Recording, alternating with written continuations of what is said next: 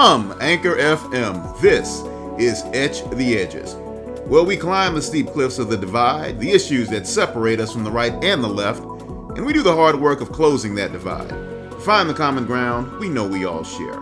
Hi, I'm B.S. Brown, your host, and together we will etch the edges. America has often been at the crossroads, and yet here we are again. What do we do? And how do we do it? Together, let's get into it. Our purpose? To do the work. To truly peel away at the extremes, for it's the extremes that divide us. The tail is wagging the dog. Small groups of people with outsized voices are commanding the stage, and the rest of us? Well, the rest of us suffer for it. It's time for all that to change. Let's lean into discomfort. Let's have the hard conversations, and together, let's etch the edges.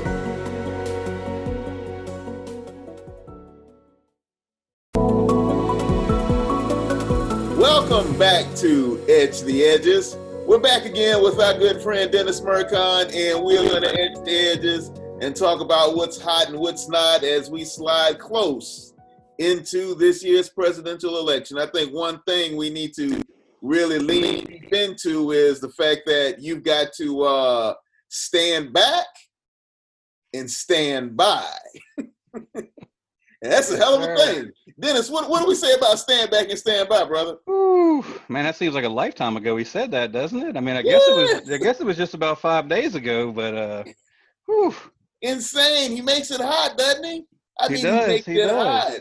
We should make this a daily podcast, not a weekly podcast. I think we might need to make it a daily podcast because he consistently makes news over and over and over again. But, hitting the stand back and stand by, what kind of man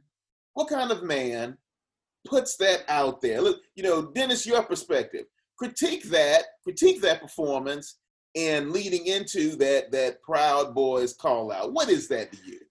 Well, at the end of the day, I mean, his performance is exactly what I expected it to be. Not to debate the individual, but just to yell at him, interrupt him. I mean, it's your whole premise of this podcast, right? We want intelligent debate, we want intelligent discussion, and we want to find a common ground. Ain't on his radar. He doesn't care about it. Doesn't matter to him. He wants to belittle, yell, and incite. And so if you were to ask me what word does stand back and stand by mean, it's incite. That's all that is. Absolutely. It definitely goes straight to incite. I can't argue with that at all. I mean, I went in from the perspective of he's going to go off the chain a little bit, shaking ground. But at the end of the day, we're going to be able to talk about a few policy points. He effed it up so bad. That, even after the fact, when I heard folks say that Biden didn't put any policy points out there, I was like, yes, he did. I mean, he laid out quite a few of them. He just never could finish articulating a thought. He could never finish a thought. That was the problem. It was crazy. He talked about he doesn't support defunding the police. As a matter of fact, he's for increased funding and for right-sizing the police force and augmenting them with support staff. He talked about the Biden plan that isn't the green energy plan. It's the Biden plan. And he wants to make sure that we have modern manufacturing, house build-outs, infrastructure, things that increase, renewable energies. He talked about all of that. He went into the continuing the healthcare stuff. He talked about that too. He laid out a ton of crap. I mean, like you said, he didn't get to elaborate on it because he kept getting interrupted. But you're right. He did. Whether you agree with him or disagree with him, he laid out policy points. He sure did. And I have to say, I got to give the man full credit. Dennis, I'm not going to lie to you, man. I sat there and I watched him, and as the thing descended, when the man glanced over to his right, my left, and he said, "Man, will you just shut up?" Shut up. I jumped up. Yeah. Jumped up. Well, if I give Trump any credit, it's that I thought he was going to be far nastier about Biden's kids than he was. But I feel like Biden shut that down pretty quickly. So kudos to him for not letting that derail his demeanor, derail his focus of what it was about. So absolutely, he shut that down quite well, and it was he did. poignant. you Yep. know, because when you really think about how he leaned in to come at him about that, it was disgusting. You know, Yeah. it was really kind of gross. And I mean, he's buried several of his kids. He buried his first wife. I believe he took the oath of office for a U.S. senator at the hospital. yeah, While his son that's now deceased of cancer was still in the hospital. So I mean, you gotta that's way below the belt to that's to start way to below start the going belt. there. Yeah, I mean, you got to be a real lowbrow, dirty individual, or a narcissist, a One with no sociopathic morals. narcissist. Yeah, no morals at all. Go there like that and do it with a smirk on your face. You know, your kid's Yeah, got a drug problem. You know, your other son, you know, he got kicked out of the army. This old Bone Spur, yeah, talking yeah. about a man who went over on the other side of the planet and put it on the line.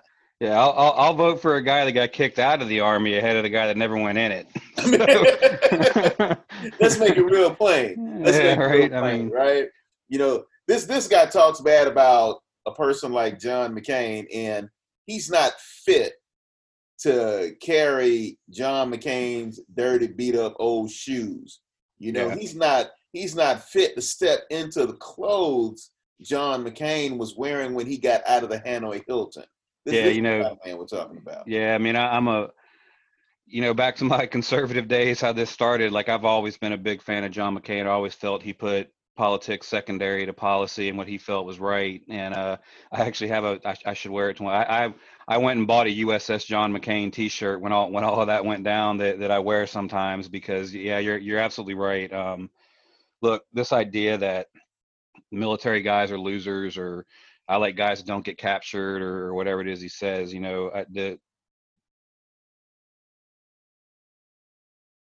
there whether you agree there was no greater love for this country that I think any senator has or you could put up against than John McCain had for this country and what he put himself through. That man could have been let out of the Hanoi Hilton because of who his father and grandfather were, and he refused to do it. He said, "No, I'm staying with my guys," and you're right. What was it? I believe it was 5 years he stayed there through unimaginable punishment and pain, and for Captain Bone Spurs to I mean, look, here it is, Derek. When the rich go to war, the poor die. That's the way it works. And not that John McCain was poor by any stretch, but it's an admirable thing to serve your country.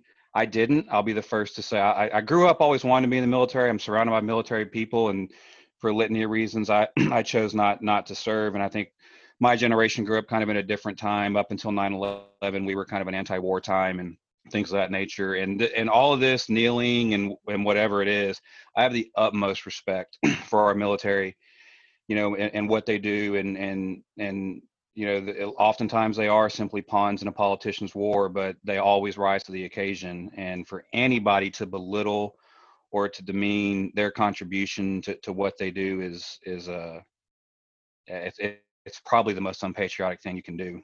So Without a doubt. And I think he sometimes, not sometimes, we know he always forgets that he's the American president, yeah, not just absolutely. president for some or a few. He's the The red American states, president of the United States, right? presidents of the So, red states of America. Yeah, I you mean, know, I mean, these guys who go over there and put their lives on the line and happen to get captured or killed, when you say that they're suckers, like and you said, losers.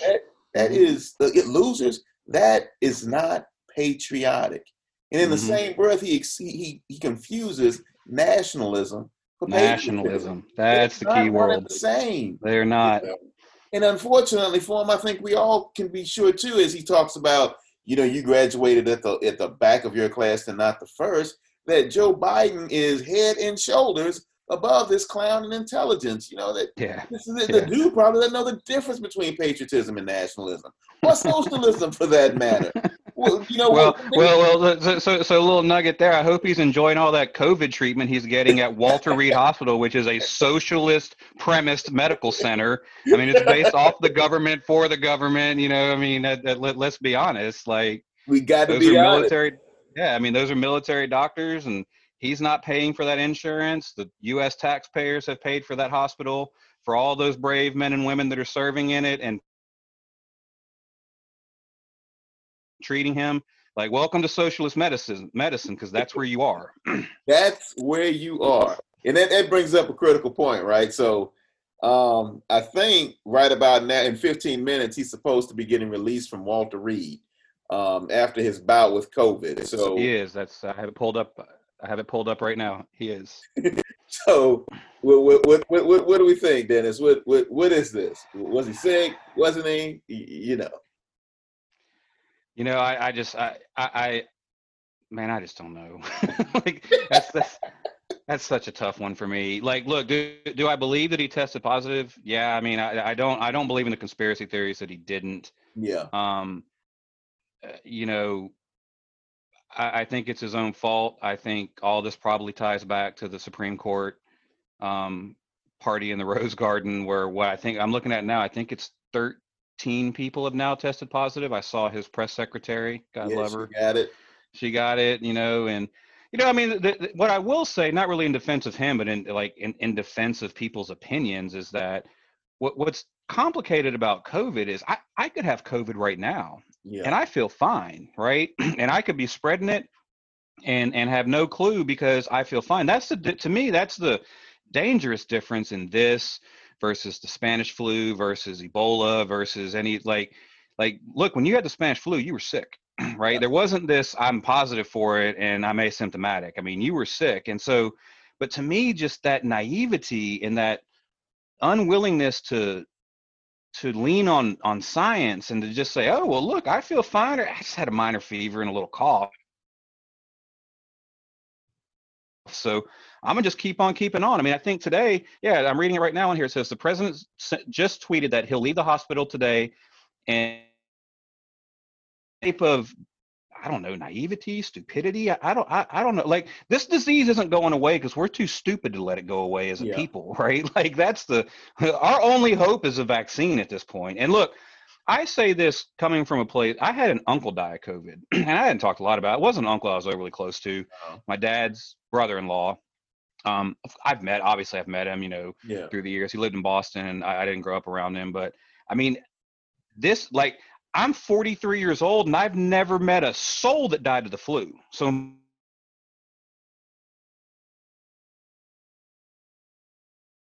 whatever. I've never known anyone that died of the flu. And I have a family member that's now died of COVID, right? And this is a different animal, and people have got to start treating it as such. Look, I've talked about him before. I've got a friend that's a doctor that is conservative as conservatives come, and he scratches his head every day at Trump's handling and just opinions of COVID, right? Like, and it just, I don't know, the mask thing, the social distancing thing, it just like, what harm, we talked about what harm does it do to put a mask on when you go to the grocery store? Right? I'll tell you what, boy, his whole comment about Joe Biden wearing the biggest mask he's ever seen didn't age well, did it? And I have to, and I'm right there with you. I think that the conspiracy theory stuff is nonsense. I do think he got sick. We definitely have to admit he is one to take advantage of a political situation, no matter how it plays out. So that's a given. I don't think, if anything, this will boost him in any way. If he wants to come out and say that he's invulnerable and I'm Superman and I survived. That's what I'm worried about more than anything. This is going to be the greatest comeback you've ever seen. This is the greatest cure of, like that's what this is going to turn into. But, and if he's going to try to sell that, it's a crock of shit. The scarier part of all this is just like, I hope it's not a large section of the population, but I mean, I've just come to the conclusion that there's people that just, like, I'm going to say, they just don't have an independent thought, I guess, right? Like, no matter what this guy does, they stand behind him. He can, because he can kill a man. He can kill a man in front of Trump Tower and get away with it, right? Or wherever was he said, I could kill a man on 67th Street and get away with it. I'm starting to believe that. Yes, I'm right there with you. You already knew where I was going, man. It's like, I think he could do that. I think he could. Yeah, and they'd be fine. They'd actually be posting, you have to justify it. That he did it because it was for America. Right. He had to kill that guy for America. What did that guy do wrong to make our president, Donald John Trump, have to just kill that man? Because he needed killing. right? He Right. needed killing. Got to be some reason, right? There's got to be some reason. This is who they are, and it is. Well, I mean, yeah, so look, so let me prep. I'm going to say this. I thought about saying this, and I went back and forth on whether I should, because I don't want this misconstrued. As bad as Trump is, as crazy as Trump is, as much of a narcissist, he is not on the level of a Hitler, no, or any of these guys like that. However, for me, looking at things through the lens of history and through the lens of, newspapers written many, many moons ago, I've often wondered, how does a guy like Hitler rise to power, right? Like he went, a guy single check and balance built along the way for him to rise to power, right? And he made it all the way to the top, and was able to pull off and do the most atrocious things history's ever seen. And there's been more people like him, right? The Bosnian guy, I can't remember his name now, but that was in our lifetime, right? Milosevic. There you go, Milosevic. Yeah. Now, granted, Trump is not in the category of those guys, and I, by no stretch am I saying that he is, but I wonder sometimes, like, I thought the intellect of this country was better, that a nationalist like Trump would never be able to ascend to the highest office in this country. Like, we've got too many checks and balances, be it the media, be it what, like, there's no way a nationalist, like a populist like that, can rise to power. And yet here we are in the most advanced society we've ever known, and with the technology we have, the instantaneous information that we have, and this pop star TV guy that produces a television show with these outlandish ideas becomes the president of the United States. Like, so then I look and I say, well, I mean, you look at Hitler and you scratch your head and say, well, how's a guy like that rise to power, right? Like, there's got to be parallels in manipulating the vote. And I don't mean manipulating the vote like illegally in the sense of like voter fraud or whatever. Like, I just mean like manipulating the story. And what I've learned is that people want to hear what they want to hear, right? It doesn't matter if it's true. That's the scary thing about this to me, is that if somebody just says a story that aligns with what it is their idealistic view of this country, which that's the other scary part of this, right? Like, what is your idealistic view of this country? That if somebody beats that drum and they align with my belief system, well, I'm just going to vote for him blindly. It does not matter if he's telling the truth. And I don't think at this point people care. Like, his base cares if he's telling the truth. I don't think they care. They don't. He's just their guy. And that's scary, right? That's scary to me. Like, the only way you're going to accomplish what you want to accomplish and society's going to move forward is if we figure out how to engage in meaningful dialogue that's rooted in facts. But I realize that, like, I use the example all the time, I've used it with you. Like, I realize that there is an opinion of like abortion that is for it or against it, right? And there's not a middle ground, right? Like, to me, there's just not a middle ground on that issue. But the folks that are for it still engage. I mean, the intelligent ones will still engage in conversation that's, hey, look, I believe that a life begins at conception, right? And that's a hard one to debate, right? Like, if that's what you believe, and then I don't believe that it happens until birth, well, then that's why the middle ground is so tough to come to. But, like, at least your opinion isn't built on a lie, right? Like, it's built on a core belief that you have. And I can respect that, right? Like, I can respect that, using that as an example, that is your belief system. But so much of what Trump has built is just simply built on a lie. Yeah. And that's the scary part for me, is that we could be on a slippery slope. I mean, to your point, right? We need it. So on the conservative side, we know that it's much easier to be aligned around one thing. And you are so passionate about that one thing that you're willing to align with someone else who may think differently on you, but you've got that same thing in common. Liberals, not so much. You got to be aligned around 4 or 5 or all the things, or we're in combat. It's easier for conservatives to do that. It's just the mindset, they're staid, right?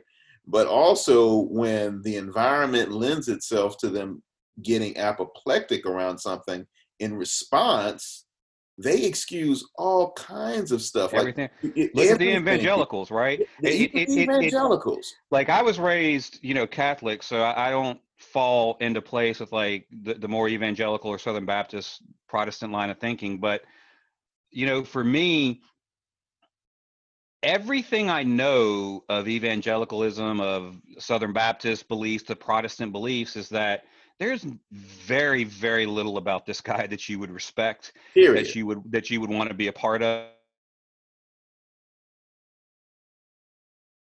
Abortion topic, that because he says, now I don't know that what he believes, but he says that I'm pro-life as pro-life can come, and I will support any legislation that supports that. I'll support only judges that support it.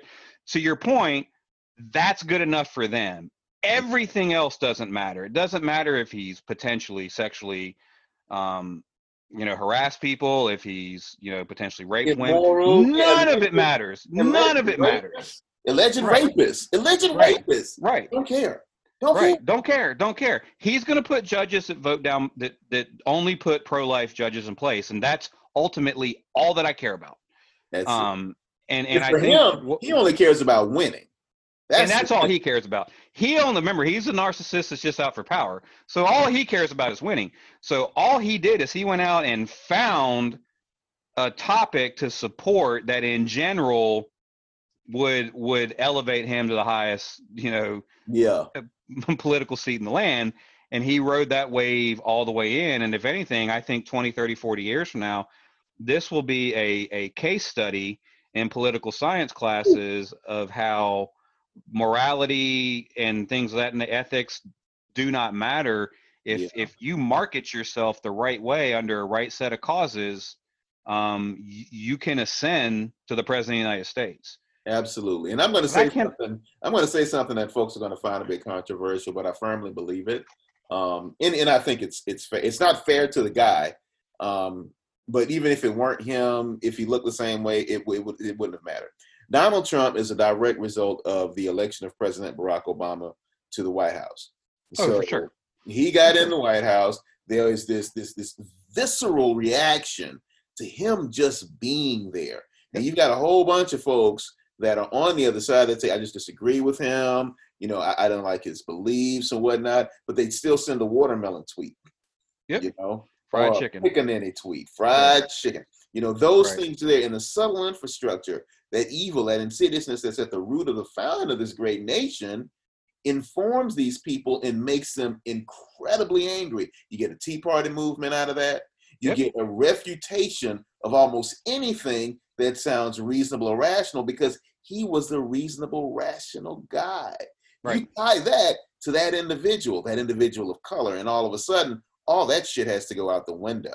So the response now is on the conservative side. We're going to go ahead and highlight these guys, and get them to run against him. We couldn't get McCain to beat him. We couldn't get Mitt to beat him. We got Jeb. We got all these other guys. We got Rubio. Rubio should be able to surely take him out. And then you had this guy stepped onto the podium.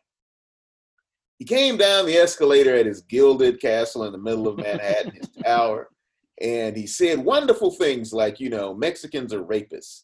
And I'm going to build a wall, and Mexico's going to pay for it. Yeah, this is red meat. This is chum. It's chum in the water. That's all it is. The last 8 years have been pure un-American hell. We're going to make America great again.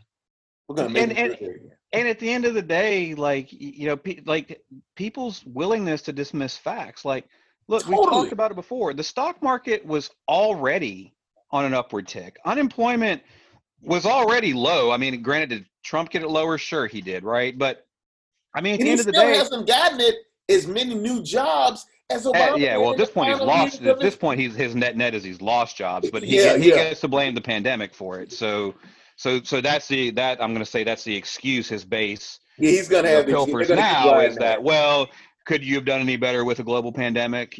So that's going to be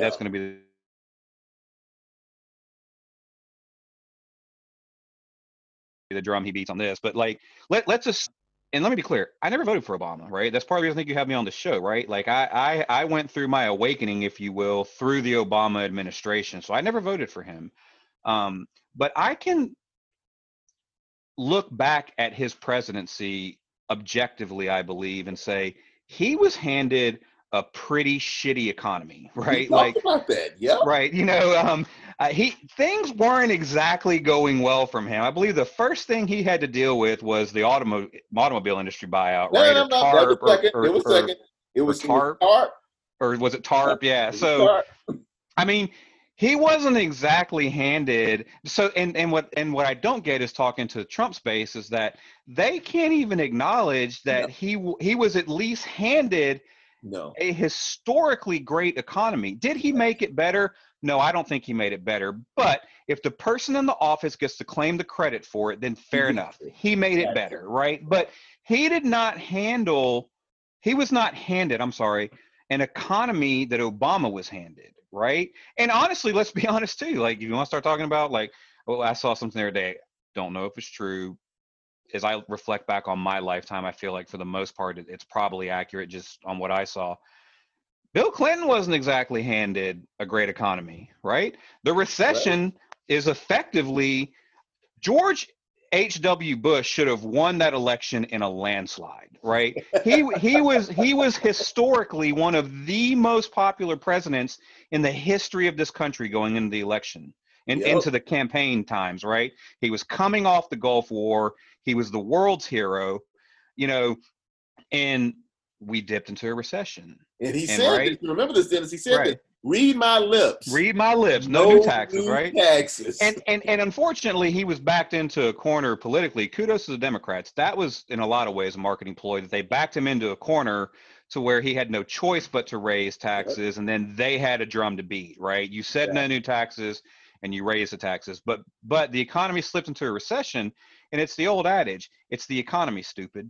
Right? It doesn't matter that you just won a war, of extraordinarily popular war, by the way, right? That the world supported. It lasted 12 days, right? Like, we can debate the arguments of whether or not he should have left Saddam in power then, but regardless, 2 short years later, maybe it was even 1 short year later, he wasn't elected, right? Now, granted, I know there was the Ross Perot factor and some of these anomalies that happened, but at the end of the day, Bill Clinton inherited an economy coming out of a recession. And by the time he left office, he had historically one of the most successful economies the world's ever known. Surplus. Now, he had a surplus, right? Now, we can argue, this is where, like I've always argued, one, the stock market's not the economy, right? And things of that nature. But in general, how much influence does a president, the government has a tremendous amount of influence, but the president have in terms of, driving an economy, GDP, things of that nature directly? Clinton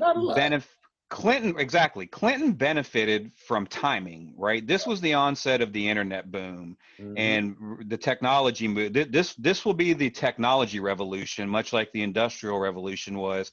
And Clinton just happened to be there when it happened, right? Unlock the human genome. All of that stuff was great. Right. But how much, right. I mean, exactly. So, you got to look at it holistically about, one, just how much influence does a president really have over the economy? 2, the stock market isn't the economy. It's a measurement of economic gains, but it's not. It's the economy. It's GDP. It's real unemployment, not just the unemployment stat they throw out. Like, the economy is me going to the goddamn grocery store and how much I can buy with the money in my pocket. Right. When you start to get the opinion surveys out there to see what my life is like, and you report on those things, then that tells you what the economy is looking like. And we can't be stupid about that. Stock market is great. It's supposed to be forward looking, but by the time something happens there and a recession has occurred after it's occurred. Right. I mean, to me, what's the old adage? A rising tide raises all ships, right? So you can't disregard the income gap, the income disparity, where we were 100 years ago. How much of the world's wealth or the country's wealth is centered around 1, 2, 3% of the population versus where it was shortly after World War II and things of that nature, right? Like you are fundamentally missing the bigger picture if you're not helping to raise people out of poverty and because I promise you, that woman working 3 jobs, living in the inner city, raising 3 kids, 4 kids, whatever it is, that's making $10 an hour, that's working 90 hours a week, getting WICA, getting welfare, living in Section 8 housing. She don't give 2 shits about this economy. She don't care about the stock market being at 30,000. That does not matter to her, right? What matters to her is, to your point, what's the buying power of the money in my pocket, and what is my earnings potential, right, to lift me out of this shit state that I'm in, right? And to get these people around alignment, Dennis, we also got to remember her story is the same one in Appalachia. Absolutely. Yeah, you're and we keep missing that. You're absolutely right? And that's why they voted for to make us a coal country again, right? He was going to bring back the manufacturing jobs, and I can't fault them. I can't fault those people for believing for wanting to believe that, right? Because if all you've ever done in your life was you worked at the GM assembly plant and your plant was moved to Mexico, or you've worked in the coal mines your whole life and they've all been shut down, and that's what you know, right? That's your purview of life. This white horse comes along and says, I'm going to bring it all back. Derek, I believe there's probably a level of hopelessness in those small towns in Appalachia and in the inner city of Chicago that I can't fathom, and I won't pretend to fathom. Exactly. And so they when will a guy take like any hand, right out, right, grab it, yeah, and it doesn't matter if he's a liar. They believe it doesn't. At the moment. Because they got nothing else. They got nothing else to believe in, right? And then think on that one, Dennis. That's what brings us to that peculiar situation where you can have people at a rally, right? And the Proud Boys are here, and Herman Cain and his contingent are here. And you can explain to them that you're at the same rally with white supremacists. And they stare through you. You didn't say anything. You're like, you guys are on the, not only are you supporting the same guy, but you're like lined up together. No, we're not. Right. And besides that, Trump isn't a supremacist. And then the Proud Boys go, well, Trump supports us.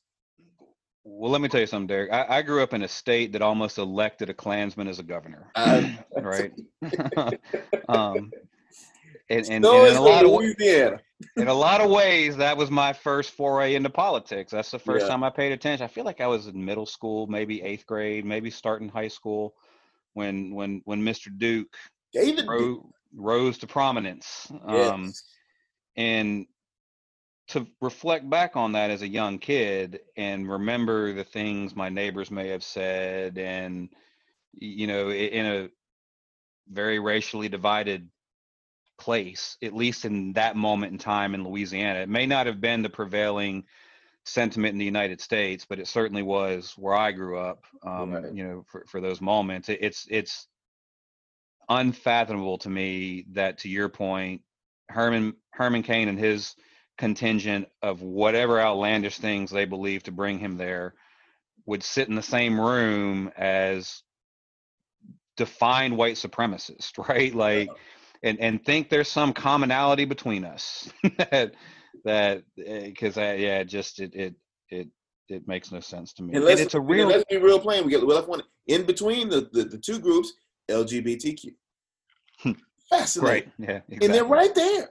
They're right there. You look at this and you go, again, like you said, your concern is shared by so many of us. Are we really thinking? Because, some of you got good jobs, some of you don't, all up and down the socioeconomic ladder, but you somehow are able to find yourselves aligned together supporting this guy who lies to you. And not only that, but some of the things he espouses would utterly destroy your lives. Well, I got to believe that at this point, much better at aligning people on one topic, right? Like, to your point, usually the more independent to liberal thinker needs 4 or 5 things to align with them in order for them to pull the lever on a candidate, versus, conservatives tend to focus on one topic, whatever that topic is: taxation, pro-life, military, whatever that one topic is, and they holistically rally around that candidate based on his or her opinion of that one topic.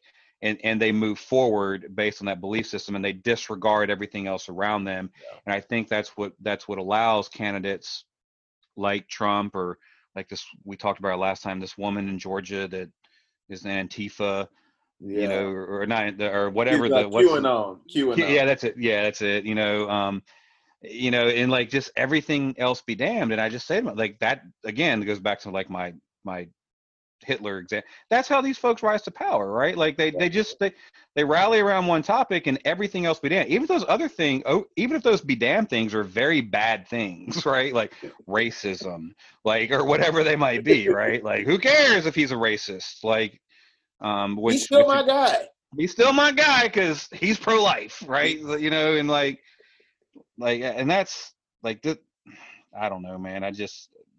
I worry about this great experiment we call America. I do too. But my thing is, and I think it's critically important, and we've seen it over time, that the belief that we have to hold on to is there's still a lot more of us than there are of them, right? There are, proven time and again. I was watching a show on Netflix. I don't know what it's called, but it just came out. It's about Does My Vote Count? I think is what it's called. You should check it out. I think I know which one you're talking about. Yeah. Really good. And they were interviewing AOC. And look, I'm not going to sit here and tell you I'm a huge fan of AOC. I respect really what she's been able to do. And I respect like a true outsider figuring out how to make her way, into that scene in Washington as a true outsider. Again, I've said it before. Trump sold himself as an outsider, but Trump is the swamp, right? He is the swamp. I said it, I think, in our first podcast that we did together.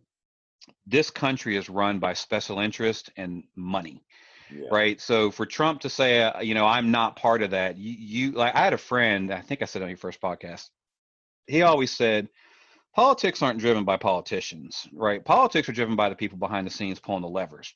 Yeah. Trump is a man behind the scenes pulling the levers. Yeah. And we talked about the importance of voting at a local level, voting at a state level, not just the presidential election, right? I assure you this man was pulling levers at a local level like we cannot imagine. He was just pulling levers at a local level in one of the largest economies in the world, in New York City, which is what helped make him as powerful as he is.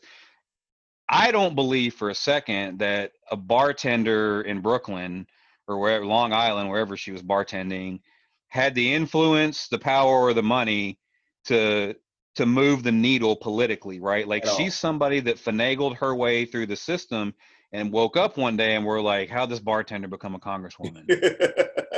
How'd that shit happen, right? How that happened? We let one in. We let one through.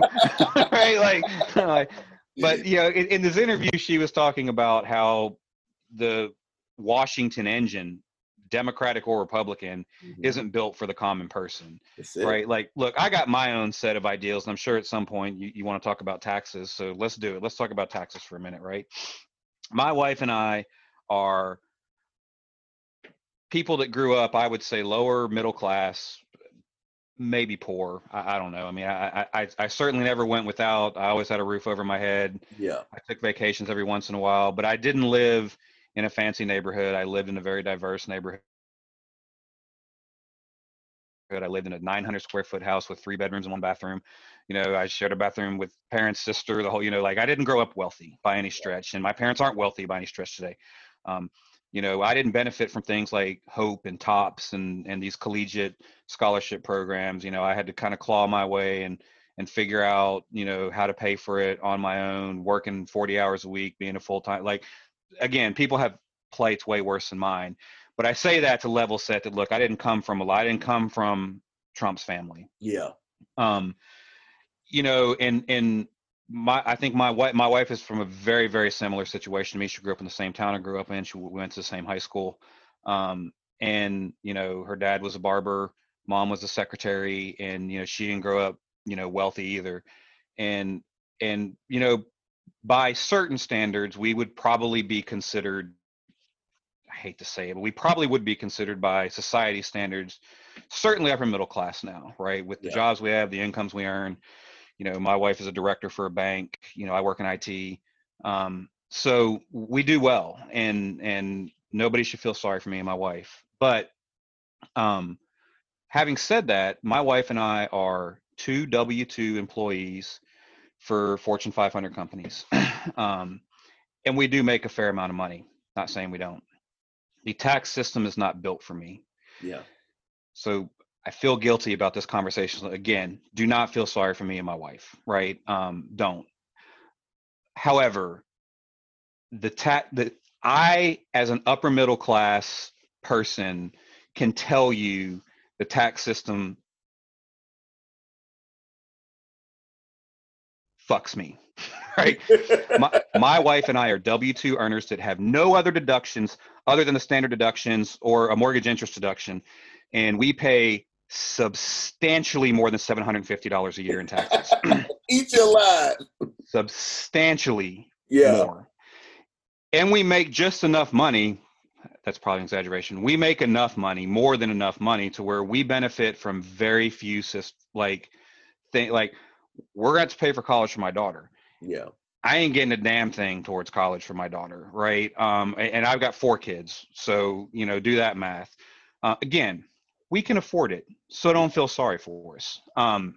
But when I see a billionaire pays no taxes, pays $750 a year, you learn real quickly that this tax system is written by wealthy people who are business owners, who are not W-2 employees of any company. Yeah. And all of those tax breaks and tax advantages are built to benefit them. I will preface this by saying I am a complete fair tax guy. I think everybody should contribute, from the poorest of the poor, even if in arrears or in return they get better benefits. I think everybody should see money come out of their paycheck, and know where that goes. But I do not think for a second that a person that is worth billions and outside, and a lot of times people get confused on these things, right? He's not making billions every year per se, right? That's not cash liquidity, right? I spent $500 million on a building 5 years ago, and because I'm a shrewd businessman or a corrupt businessman, pick your poison, that building today is worth $1 billion, and I own it free and clear. So 5 years ago, I was worth $500,000. 5 years later, I'm worth $1 billion. That you could own $1 billion building and have $100 in your checking account. You could, right? Now you've got an asset to leverage, to sell, to borrow against, to do whatever, to get some liquidity or to get some cash. But what Trump's tax return showed is he's not as liquid as you think we are, as he thinks he is, but he has these advantages through this extraordinarily complex engine he's put in place of corporate things of that nature to reduce it. So I think I saw one year, like in his peak of Apprentice, which The Apprentice is an interesting conversation now because it saved him, or at least postponed his misery. And that misery might be coming shortly. Yes, but regardless, I think one of his highest income earning years in the last 15 years was somewhere around $100 million is what they estimate right now. That's a lot of money, don't get me wrong. But Derek, I didn't ever make anywhere near $100 million in a year. And I have paid 5 figures year after effing year in taxes. And not in Social Security or Medicare, in income taxes. in income taxes. And the fact that he can make 6, 7, 8, 9 figures and not owe anybody a dime should tell you that this system is broken. And let me preface it by saying this. I believe a bootless man can't pull himself up by the bootstraps. It's true. I believe we are all part of a greater society, and we all have our own advantages. I had a lot more advantages in my life than some people did. And look, there's people out there that had a lot more advantages than I did, right? So we're all part of a bigger engine. It takes a village, right? Right. And I think all of us should have to put into that village, and you should have to put into it. If you can put into it monetarily, if you can put into it through grunt work, however you can put into it, we should all put into it to raise the tide, right? So all ships can rise. And I think I don't like, don't get me wrong, I think there's skeletons. I think there's a cemetery, a big cemetery out back of one of his buildings of secrets, fraud, tax evasion, the whole 9 yards. But in general, I also do know that there are people out there that are worth a lot of money and make a lot of money that are not violating any law whatsoever and are not paying anything in taxes. And that is a crime. I think it's not literally a crime, but I think that's not fair. It's wrong. It's just not fair, right? Yeah. Like every time I go sit down and talk to my CPA, he says, Dennis, you got to go buy a rental property.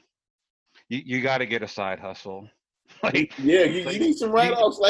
You need some write-offs, brother. You need some write-offs, right? And I'm gonna be honest, right? Like, I'm gonna get killed on the comments for this. I'm too effing lazy to get a side gig. I don't want a side gig to save on taxes, right? I just want everybody to pay the same fair share, right? Like, look, I've worked hard to get where I've gotten to. I've gotten myself educated. I figured aspects of the system out, and I do pretty well. Yeah. And I want to watch LSU on Saturdays and my New England Patriots on Sunday. I don't want to go run a popcorn wagon. I don't want to go run a snow cone stand, right? Because the reality is the amount of money that my wife and I make to live the lifestyle I want to live, I ain't got to. I hear you. I'm fine paying $30,000 or $40,000 a year in taxes, as long as Trump has to pay his same share or any other wealthy person. What I don't like is that these other business owners or whatever they call themselves don't have to pay anything. $750. $750. Right, $750. And only one of the last 15 years. The other 14 years he paid nothing, right? Free. So that's my my frustration, right? Like, that's like, well, if you can't tell, you get a few drinks of me on this one and I'll get fired up about it, right? Because and look, I think I said this earlier, like, I have a degree in accounting, and my first several years out of college, I worked at a CPA firm. I did taxes and did audits for very prominent wealthy people, where I lived at the time, famous athletes that made a lot of money, successful business owners, and I saw the game, right? Yeah. I didn't know what it was at the time. I was too young and too naive to know. But I know now what it is, right? And don't feel sorry for me, but it's not a fair system, right? It's just not a fair system. And like, that's what I think has to be evaluated is, I ain't mad at Trump. I ain't mad at him. Like, this may not be popular. Like, I think there's bodies buried out there. Yeah. But in general, I think 90% of what he probably did was completely within the construct of what was legal according to the and again, I don't believe anything he says, but I do believe that in that case, I believe that he's got enough money to actuate a brevity of tax attorneys and CPAs and lawyers to figure out how to deduct a $70,000 haircut, right? Like, people love to talk about that. Here's the reality of it. There's probably nothing wrong with that at the end of the day. You and I can't fathom it, but at the end of the day, the way the tax code's written, the way the IRS looks at those things, there's honestly probably nothing wrong with that, because they say, would a reasonable and prudent person believe this expense makes sense? But the reasonable, prudent person has to look through the lens of him. Yeah. We all use a joke all the time, right? If Bill Gates walks around, he drops 100,000 on the ground, it's equivalent to me and you dropping 10, right? Because we say, oh, Bill Gates is worth $70 million. And so when he loses $100,000, it's not a big deal to him. Yeah. And it's not, right? Same thing with Trump. If he's worth $2, $3, $4, $5 billion and he wants to spend $10,000 a month on a haircut, it's really not that different than me and you spending $30 on a haircut. Yeah. So you bring it back to a reasonable, prudent person looking through the lens of Trump would probably say that's reasonable. And then when you layer on things like, he's a public figure, he's on television, look, that's what it is. Right. A weatherman on on 11 Alive can deduct their suits. Yep. Right? They gotta look good on air. Right. I think the haircut is fine. I think what we're gonna find, Dennis, is when they dig more into this, there are certain things where there was some impropriety and he skipped over the line. Like, I think he's got an upstate mansion in New York that his family just lives in that has nothing to do with any of the Trump businesses. And he's running it through. Yeah. Well, the other one I think I saw was that like he paid legal expenses for his son through the business that were related to personal lawsuits for his son. Like that's not fair. That's not legal. No reasonable proof. The IRS will not sign off on that. I also think where the murky water gets is with his international ties. And I think that's a smoking gun that's coming. I think and he's got $400 million in debt? In debt coming due in 2022. Yeah. And what these tax returns shows is he ain't got $400 million in the bank. So there is and so that debt for him works just like your mortgage. And here's a dirty little secret. What rich people do, people like Trump do, is they take like interest only type notes all the time through banks. And basically they tend to have this belief that, hey, I'm going to take this, let's call it it's not a mortgage. It might be, they may leverage an asset against it, like a Trump Tower. And they say, hey, I need to borrow $400 million. And the bank says, okay, well, it's secured by this building worth $1 billion. So there's no risk to us, right? We'll just take the building from you if it doesn't work out. They give him the $400 million, and his pay structure is set up such that he only pays interest or some nominal fee on that $400 million for 20 years. And at the end of 20 years, they say the $400 million is going to come due. Well, most rich people, especially egotistical maniacs like Trump, believe, well, 20 years from now, I'm going to be worth $20 billion, and I'll have $1 billion in my checking account, and I'll be able to write a $400 million check with no problem whatsoever. Well, then what happens is, well, welcome to 2022, right? And I ain't got $400 million in my checking account, and I don't want to sell my buildings in order to I'm president. pull this off.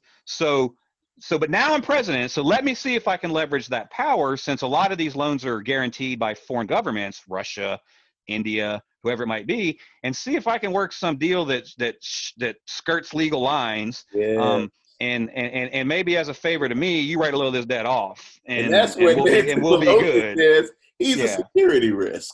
Right. He is. Right. One of the number one things foreign powers use in order to leverage American citizens, their debt. Puts us in a bad space, brother. Puts us in a bad. Now, we're going to have to do another show on Texas all alone. That we rolled that one out, and that one was lightning fast and quick. But Dennis, we always have a lot to talk about, man. You cracked me up today, I got to tell you. And, you know, we're going to catch some flack behind that popcorn. We are. We are. Dude, you're insane. You know, if anyone cares to email me, we'll clarify that. But look, just understand this. People make choices, and some of us, like myself, I am a dyed-in-the-wool, desirous entrepreneur, and I keep things on the side, and I still want to do some of those things. Whether they come to pass, we'll never know. Dennis is making it real clear. I just want to do my gig. I want to watch my game.